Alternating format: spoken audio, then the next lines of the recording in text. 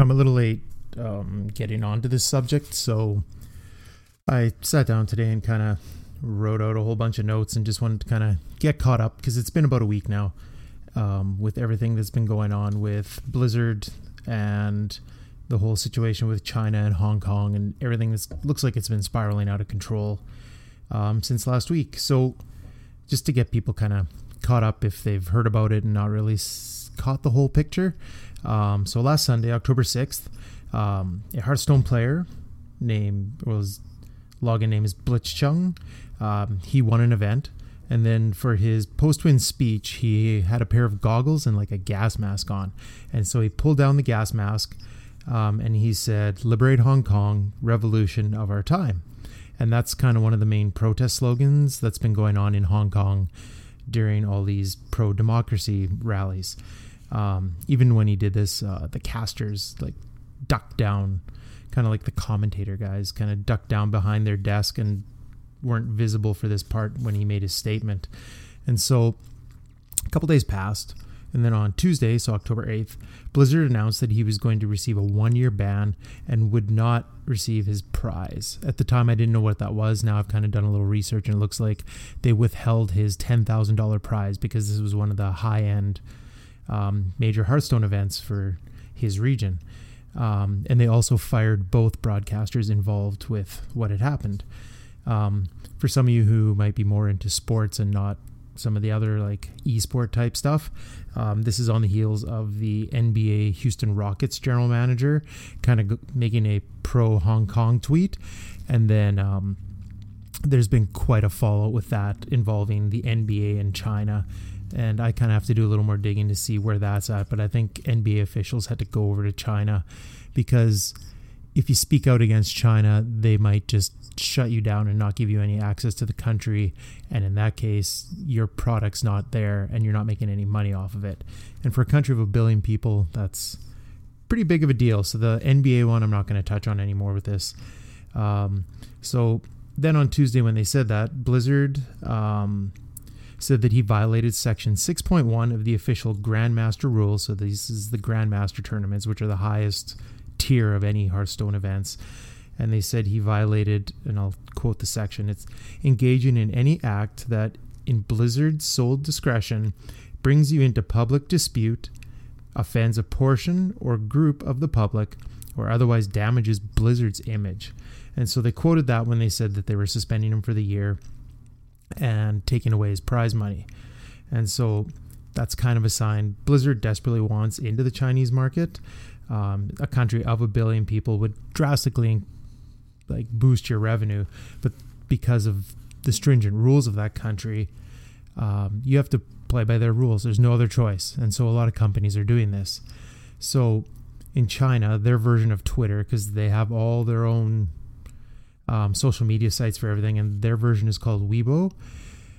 The official Hearthstone Weibo account there put out a different worded statement. It had to be translated, but most accurate translations that I can find come out and say, "We're very angered and disappointed at what happened at the event and do not condone it in any way. We also highly object to the spreading of personal political beliefs in this manner. Effective immediately, we've banned the contestant from events and terminated work with the broadcasters. We will always respect and defend the pride of our country," which pretty much goes against everything that Blizzard has stated in all their North American coverage and statements to it. And to my knowledge, this Weibo statement is still up to this day.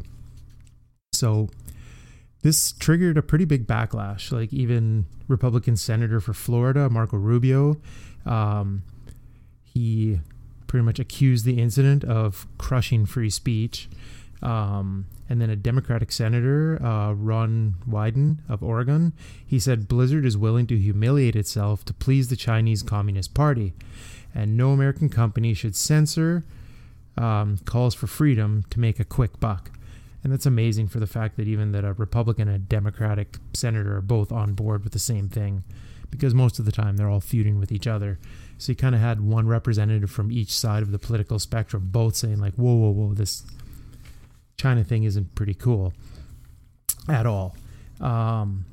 This also is about a week after that South Park has been completely scrubbed from the Chinese internet.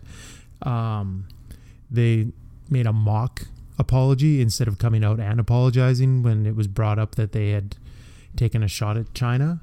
And so they just flat out made a mock apology and just ramped it up because that's what South Park does. And so from everything I've kind of read, South Park's been pretty much removed and all access to it is gone now in China. So spinning out of all this and seeing how Blizzard reacted, how they worded their reasoning to the North American crowd through Twitter and through their kind of forums and boards that they have, and then seeing their actual statement that they gave in China. I've personally canceled my subscription. I was pretty pumped and continually playing WoW Classic since it relaunched in August. And I was a pretty regular Hearthstone player as well. So I've removed all my games and the Blizz launcher from my phones, my computers, and everything, and I've canceled my sub. It's still active for a few more days, but I'm done with it. For those who follow Blizzard, Mark Kern, and he's one of the original developers who made the original World of Warcraft. He joined. I'm not sure if he spearheaded it, but I know he joined in pretty quick on the boycott Blizzard movement that was happening. And for one of the main people behind what made them famous, like World of Warcraft was a cultural phenomenon. So for one of the original people behind it to get on board with banning it, and he's removed it, and he's even gone as far as you can request a Blizzard to delete your account. I'm waiting to go to that extent to see. Well, I'm waiting to see what happens. I haven't asked for a full delete, so my info's still there. I don't know if that's me just wimping out, but I'm just deleting everything and letting it sit. Kern's on board with deleting everything and requesting them to remove all information they have on you, and lots of people are going forward with that. Another notable name, Brian Kibler. He stepped away from playing in the Grandmaster stuff and casting major events, which included BlizzCon coming up right away here. Kibler is arguably the biggest name attached to Hearthstone, as he is a Magic the Gathering Hall of Famer and quite a notable Twitch streamer. He has a pretty good following from both the Magic the Gathering and now the Hearthstone group. So for him to pretty much step away from it, and it's, like I said, it's super close to BlizzCon, so now they're going to have to replace him with it because he's kind of become the face and the voice of it for all these major tournaments and events too. So for Kibler to step away, it's a pretty big statement also. There's some pretty prominent pop culture YouTube channels that I follow. One is Heel versus Babyface, and the other one is The Quartering. They've done a great job of kind of shining a light on the issues and not just letting it get away. I like listening to these guys, and whenever something new pops up, they kind of put up a video and they break it down, and they don't really seem to have an agenda, so they just kind of call out who needs calling out and break things down and kind of show it to you in a rational way. And so that had kind of been going on since the Tuesday thing. And then I was watching The Quartering. He had a live stream with Mark Kern, and they were kind of chatting things over and going over everything that was going on. And then suddenly on Friday, after business hours, so like at 5:30 p.m. on the West Coast, where Blizzard, I think, is headquartered, they finally released a statement. So it's after business hours, and they reduced the suspension down to 6 months, and they were going to pay him his money. So a small win there for the player. He's getting his money because he's dedicated years of his life to playing Hearthstone and becoming one of the best at it. And so to pull $10K out from underneath this kid was a bad move. But the suspension still sits there, and it's 6 months that he's not allowed to take part in events or make money playing this game that he's kind of honed his skill at. The giant statement, and it's a huge statement that they posted with it. It reads more like a legal document as opposed to kind of a public announcement, and it's signed at the bottom by J. Allen Brack, but some people have pointed out the wording and the phrasing of it looks like it's Chinese translated to English, or a lawyer has gone over it to kind of explain what some of the terms mean, because people who are interested in the story, they understand esports, but this document or explanation it read like a very legal document that kind of, here's what this means and here's what this is and here's why we're doing this. So it comes across as pretty premeditated or pre-planned and kind of pre-written for J. Allen Brack to kind of sign off and say it's his thoughts or his statement. It wrapped up, and I'll just quote the one part, and it says, one of our goals at Blizzard is to make sure every player everywhere in the world, regardless of political views, religious beliefs, race, gender, or any other consideration, always feels safe and welcome, both competing in and playing our games. At Blizzard, we are always listening and finding ways to improve. It is part of our culture. Thank you for your patience with us as we continue to learn. So that was part of their direct statement. So the one thing that I didn't think of, but Mark Kern and Jeremy from The Quartering kind of brought it up immediately, is the theory behind delivering news and bad news generally on a Friday. It means that the news cycle will happen because it's after kind of news hours on a Friday. So then Saturday happens, Sunday happens. If you're in Canada, it's a long weekend even. And so by the time Monday morning news or Tuesday morning news, whatever, rolls around, it's kind of the impact of it is worn off, and who knows what else is going to happen on this weekend, right? And so it might kind of go away. And that's kind of the theory behind delivering bad news on a Friday, especially after hours, right? And so the other thing with this is Blizzard's major convention, BlizzCon. It's about 3 weeks away, and this could be pretty catastrophic for Blizzard. One of the things they're mostly known for at BlizzCon is they have huge Q&A sessions with the game developers for all the different games that they work on. Those who watched last year saw there was a pretty bad outcome to the Diablo Q&A because they announced a mobile-only version of the game was coming as opposed to a Diablo 4 for the PC. And that was another kind of sign that they were moving towards the Chinese market because mobile games are huge there and you can make a ton of money with upgrades, microtransactions, and just pay-to-win mechanics. And so I think even one of the Q&A people asked if it was an out-of-season April Fool's joke. So Blizzard is definitely going to be super careful going forward about Q&A sessions. So I'm pretty curious to see how they're going to operate that. Someone has even mentioned canceling BlizzCon, but I can't see that. That would be ludicrous. It's kind of a big convention thing every year that people look forward to.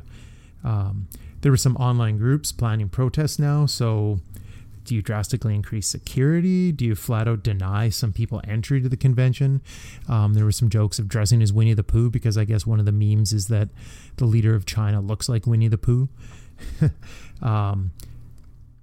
It's strange. And now even Mei, who's a popular Overwatch character, and her character resides in China, they've now turned her into the mascot for the Hong Kong protests. And so they use her image, and like her image pops up daily with new different kind of images and memes of like, one is her missing an eye because she took a beanbag round in the eye during a Hong Kong protest. And it's kind of graphic images, like it's either her holding her hand over her eye or bandages over her eye. Some are just her with the Hong Kong flag or just like or protest slogans, things like that. But they're trying to hijack Mei, and their goal is to turn her into a pro-democracy symbol. And in the end, this could actually result in Overwatch getting banned in China if this goes far enough. This story, it literally continues to update every hour of the day, whether it's stuff coming from Mark Kern because he's staying on board with it and explaining his stance, and just people kind of going back and forth. There's the pro Blizzard crowd that will always be loyal to the end, and then there's those that think enough is enough and this is a bad move to kind of throw everything aside just to get in on that market of China, which I get it. It's 1 billion people, and their trend is towards, like, mobile games are super popular on the phone. And so as far as I understand, developing a game for the phone is 100 times less money investment to create and build and make as opposed to a full-fledged PC game. And so it's less money you're spending, and you're gaining access to a 1 billion people market that all want more mobile games, or at least they enjoy the mobile games as more than probably here. But that's the way I see it. I'm just going to keep following the people that I follow. If you're interested in this and kind of want to keep up on it, I do recommend following Mark Kern on Twitter. He seems to be right on top of it and like engaging in debates and even flat out people that are just going head to head with him and calling him out on things. If you're more of a YouTuber, I do recommend the channel Heel versus Babyface or The Quartering. They both do they do an excellent job. I like watching them on all kind of industry related stuff for all my video game kind of information. They're both on YouTube and they're both great. Like I said, Kern has worked for Blizzard and has some great insight because he's been on the inside of that company. He understands it. He also continues as a game dev and he knows what he's talking about. And he's even admitted that his stance on this, he's burning a pretty big bridge because I think he's in the process of developing a game right now. And so he's pretty much slammed the door on any China investments, any China access for his game to get into the market there. And he knows what he's doing to himself, but he's making a stand, right? And so I can appreciate that. He was kind of one of the main people behind bringing back the 2004 classic WoW, and he was given a lot of credit when it finally became a thing. And now all of a sudden, 2 months into classic WoW, he's saying no, get lost. And like I said, China is a huge source of revenue for potential and existing companies, and perhaps this is where the problem lies. If you have to change your business practices or turn a blind eye to certain things just to increase your profits or to gain access to China, is it worth it? And I think we're kind of finding that, I don't know if Blizzard thought that we wouldn't see the rewording of things on their version of Twitter in China, or that they're almost looking extremely two-faced in this situation. It's like in the Americas here, they're saying like, nope, we're behind diversity and people making their own choices and we're all behind the people. And then when you turn around, all their kind of statements in China is how they're behind the state and they don't condone people speaking out and things like that. So it's a super interesting subject, and I'm looking forward strangely to just see how it builds up, because the countdown is on to BlizzCon and I can almost guarantee that something's going to happen. You can't say it's going to go off without a hitch now, whether it's a protester or some kind of maybe boycott where people don't show up or people block the gates almost in like a strike style way, or like big posters or more May paraphernalia and stuff kind of showing up there.